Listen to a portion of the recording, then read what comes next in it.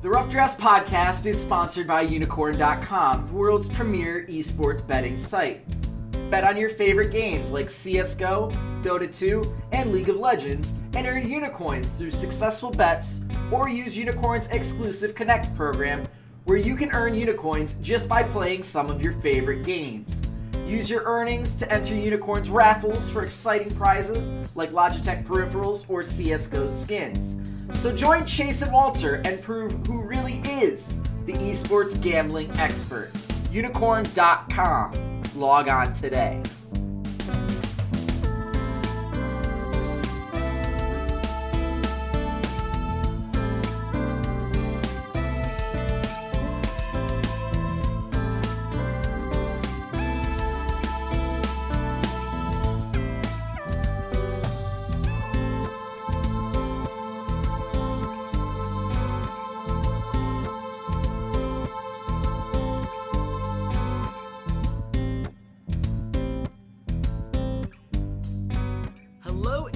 This is Chase Redshirt King Wassenaar. I'm a writer at Unicorn.com, and welcome to day 2 of our NALCS Team by Team Preview podcast series. We have an exciting team to talk about today. I think that obviously we had to start with the Kings of North America, the champions yesterday in Team Solo Mid, but now it is only fitting that we talk about the strongest contender to the throne, a team that took TSM to 5 games in the North American LCS playoffs.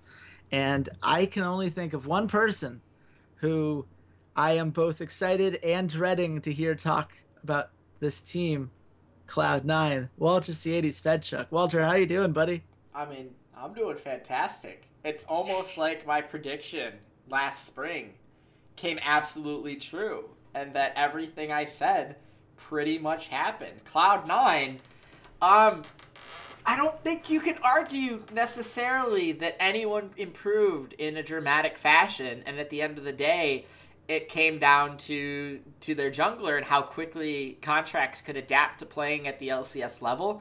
And he came out and he was fist blazing, and he was knocking out, and they were doing great. And then as the season wore on, he started to run into that rookie wall. And when that happened, the success of the team started to falter a little bit. This is still a good team. And I think that was the thing in the spring that I didn't convey well enough is this is a good team. I respect this team. This team is the second best franchise in North American LCS history. They were the first team in North America to really challenge TSM and say, no, you don't get to just reign over here supreme like you actually have to occasionally fight for a title. And it took TSM a while before they were like, okay, like now we deserve a title. But at the end of the day, everything that I said about Cloud9 came true.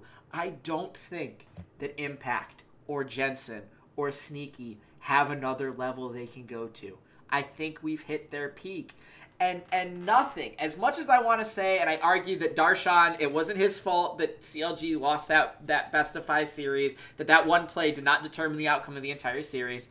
I will agree that Jensen not hitting his R at the end of that Dragon fight in Game 5, that was not the reason that they lost the entire series. They had opportunity to win.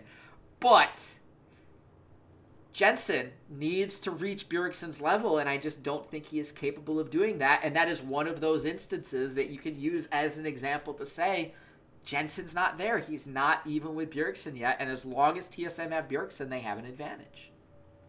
Yeah, and I think that's something that, it's hard for Cloud9 fans to understand, because if you're, it basically says like, oh, wait, but Jensen's really good, right? Like he's clearly the second best mid laner. I think the gap between him and third was pretty substantial this split. I think that he is one of the best pure laning mid laners that we've seen in a while. And he is surrounded by a lot of talent. Obviously, just going through the roster real quick, Ray and Impact in the top lane, switching back and forth. Contracts in the jungle, Jensen mid, Sneaky 80 carry, Smoothie support. He's surrounded by a lot of guys that he can trust to farm up in that early game and get to the point where they can make those mid-game team fights. In a lot of ways, it's a very similar strategy to what TSM likes to do in terms of when they like to go for their peak, when they like to make those big moments. It's what made their back and forth series such an interesting one to watch. But there are problems with this team that held them back. And I think the conversation there has to start with Jensen. Jensen as a player who is incredibly talented mechanically, but it seems like we're starting to see strategic limits because of his playstyle. Walter, when you watch Jensen, what do you think we need to be looking for with this team? What do you want to see from him if they're going to take a step forward this play? I need to see consistency, which is weird when I say I think he's improved and he's pretty much hit his peak, and that would imply there's consistency. But I can't knock him like I do other mid laners. I am of this mindset that your mid laner is your point guard. Everything goes through him. He's got to be your playmaker. He's got to make plays, and Jensen does.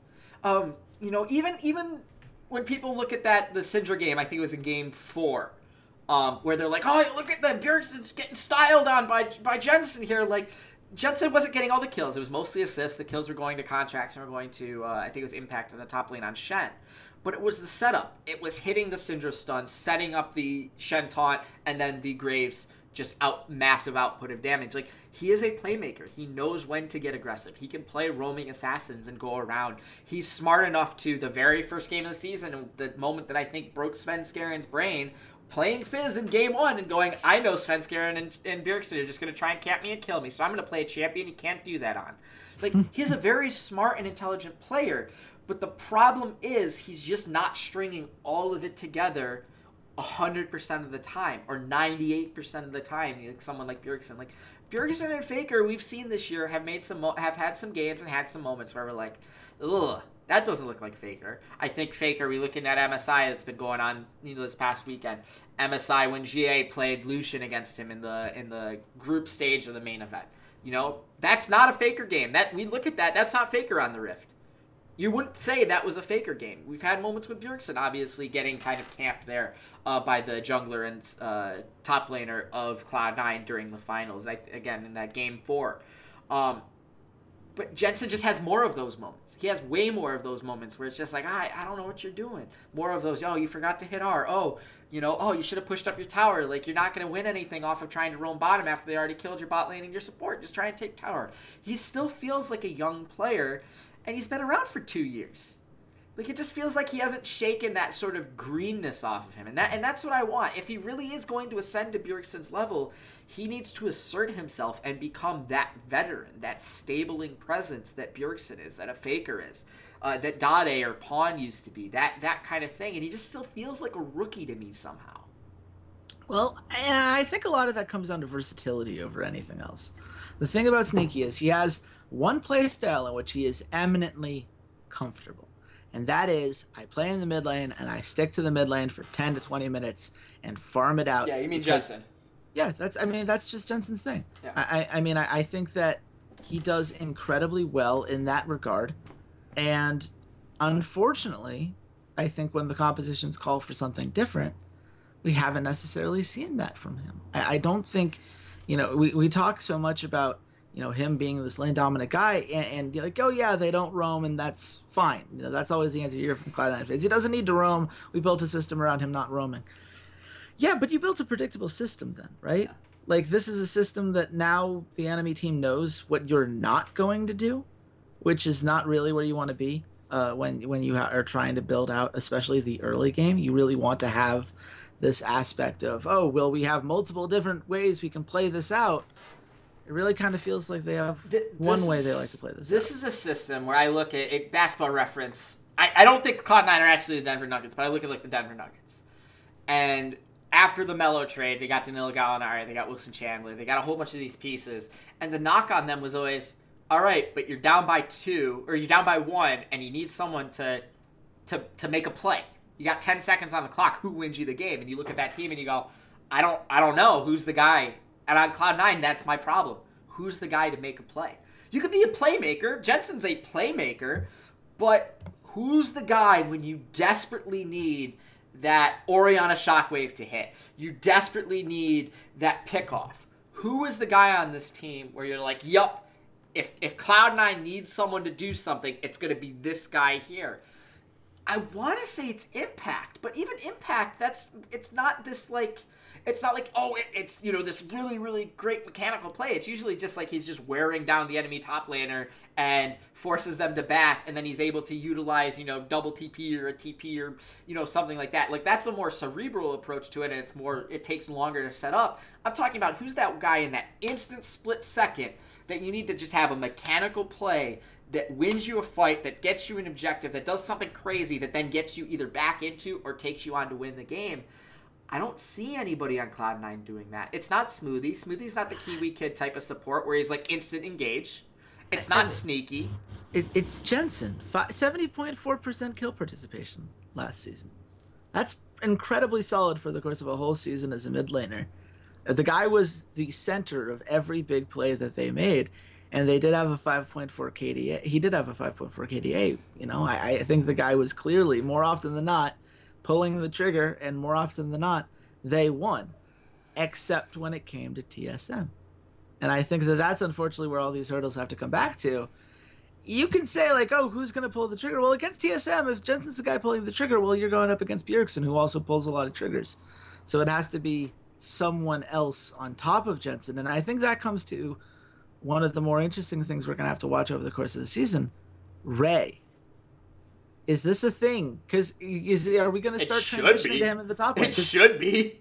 He's a playmaker, right? Like, that could be the guy you're looking for as a secondary engage tool. I'm talking about you need somebody to make a play. That's Ray. That's the guy on this team that it actually is. You just didn't see enough of him over the regular season. And I think this is the transition. I think that the spring was getting his feet wet, was getting him a lot of scrim practice. The fact that they went back-to-back, you know, we're constantly changing in the finals tells me that Cloud9 has a lot of faith in Ray, that they're ready to move on to him, that he's a solid player, that this is probably Impact's last ride. They're going to use Impact as the, you know, the stabling presence, let him go out, and he's probably going to retire after Worlds. And then this sets them up with a really strong core. But at the same time, Ray, when he has bad games, he has some pretty bad games, and he's going to be up against some really good top laners in North America. So it'll be interesting to see his development. And if he's not developing in quite the way they need, and if Contracts is lagging a little behind on the development, do you try and find a playmaking AD carry? Do you try and find the next big thing as an AD carry? Because I know Sneaky is as identifiable to this brand as anyone. But we really want to talk about a guy who has reached his peak, who isn't improving, who is stagnated. He's still a really good AD carry, but if you change all these other pieces, and Jensen's not getting it done versus Bjergsen, well, then you have Sneaky versus Double Lift. Is that maybe the position you want to go to? Like, they're just places on this team where it's like, I need more improvement, and if the younger guys, if Contracts and Ray aren't improving fast enough, do I need to get another lottery ticket here of somebody that might improve and become the best AD carrier, the best mid laner in North America against one of those two guys? It's a possibility, and I think it's something that Cloud9 fans need to start thinking about. Do I think there's a surefire, oh, go get him and he's instantly going to be better than Double Lift in a split? No. But at some point, you got to start rolling the dice.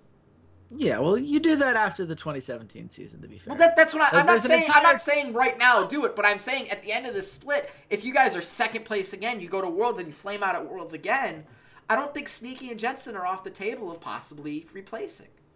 I think Jensen should be off the table of possibly replacing. Sneaky could go to retire and become an analyst, and that would be fine. Or a full-time streamer, more likely. Yeah, streamer. But I can't see him doing anything realistic. But look, let's be fair. Like, Cloud9 still has an entire season before they have to really approach that issue. I think that, you know, overall, you look at a guy like Ray, and what I notice is in 10 regular season games, he played 9 different champions. Yeah. And then he played 4 playoff games and added 2 more to that list. Yeah. He plays a lot of stuff, and that doesn't mean all of it's good. He's had some pretty high death counts in some games that have held him back. But there is a champion pool that is clearly deep. You know, it at least has the breadth there. I'm very curious to see how that all comes together. I think this season there's a very good chance that comes together, especially if Cloud9 sets him up to be successful. So ultimately, Walter, how successful do you believe this Cloud9 team ends up being this split? I think they're fighting for first again with TSM. I think these are our finalists. I think I think Cloud9 might get it though. I think that Svenskerian's deteriorated enough where if he doesn't improve and the changes and the fixes that I said might happen on the TSM podcast don't happen, I think Contracts is a really good jungler. I am a little worried about him if it does switch to a more tank-centric jungle pool. If we're going to like Zac and Sejuani and things like that, I do worry about that because that's so counter to what his play style is. But that's also pretty counter to what Svenskeren is good at. So at the end of the day, I think this is one of the top 2 teams. I think they're going to Worlds as well. But I wouldn't be surprised if someone beat Cloud9 in the semifinals. I would not be surprised if one of these other teams that have been making some changes and making some improvements, wouldn't be surprised if they knock Cloud9 off in the finals. I think out of the 2, it's more likely that Cloud9 gets knocked off versus TSM. Because I think TSM has more playmakers on their team than Cloud9. Yeah, I mean, proven playmakers. I think all of that is fair. I have Cloud9 as my 2 seed here. I think they finished second. I think that all of the things that I liked about Cloud9 last split are still going to be very much in play. I think that Contracts is only likely to improve from here. And I think that Ray has a lot of potential. When Ray is good, he's really good. Yes, he is. It's just a matter of learning to kind of stifle some of the instincts that maybe get him caught out way too much and kind of can give the enemy team an easy snowball opportunity. But I think overall this team is trending in the right direction. I think that at some point they're going to have to look at their situation and realize that there are a lot of similarities to CLG before they made their move this summer, where running it back is going to keep you relevant. But what is your goal? Is it ultimately just to be, relevant, or is it to be the best? And I think that Cloud9, this is the split where we will find out definitively if these 5 guys can win a North American split. And if they can't, then that's something Cloud9 will have to ask themselves about in the summer. But you know what? Absolutely. We have so many fun games to watch with them before they have to worry about any of that. And we have so many fun teams to talk about on this preview.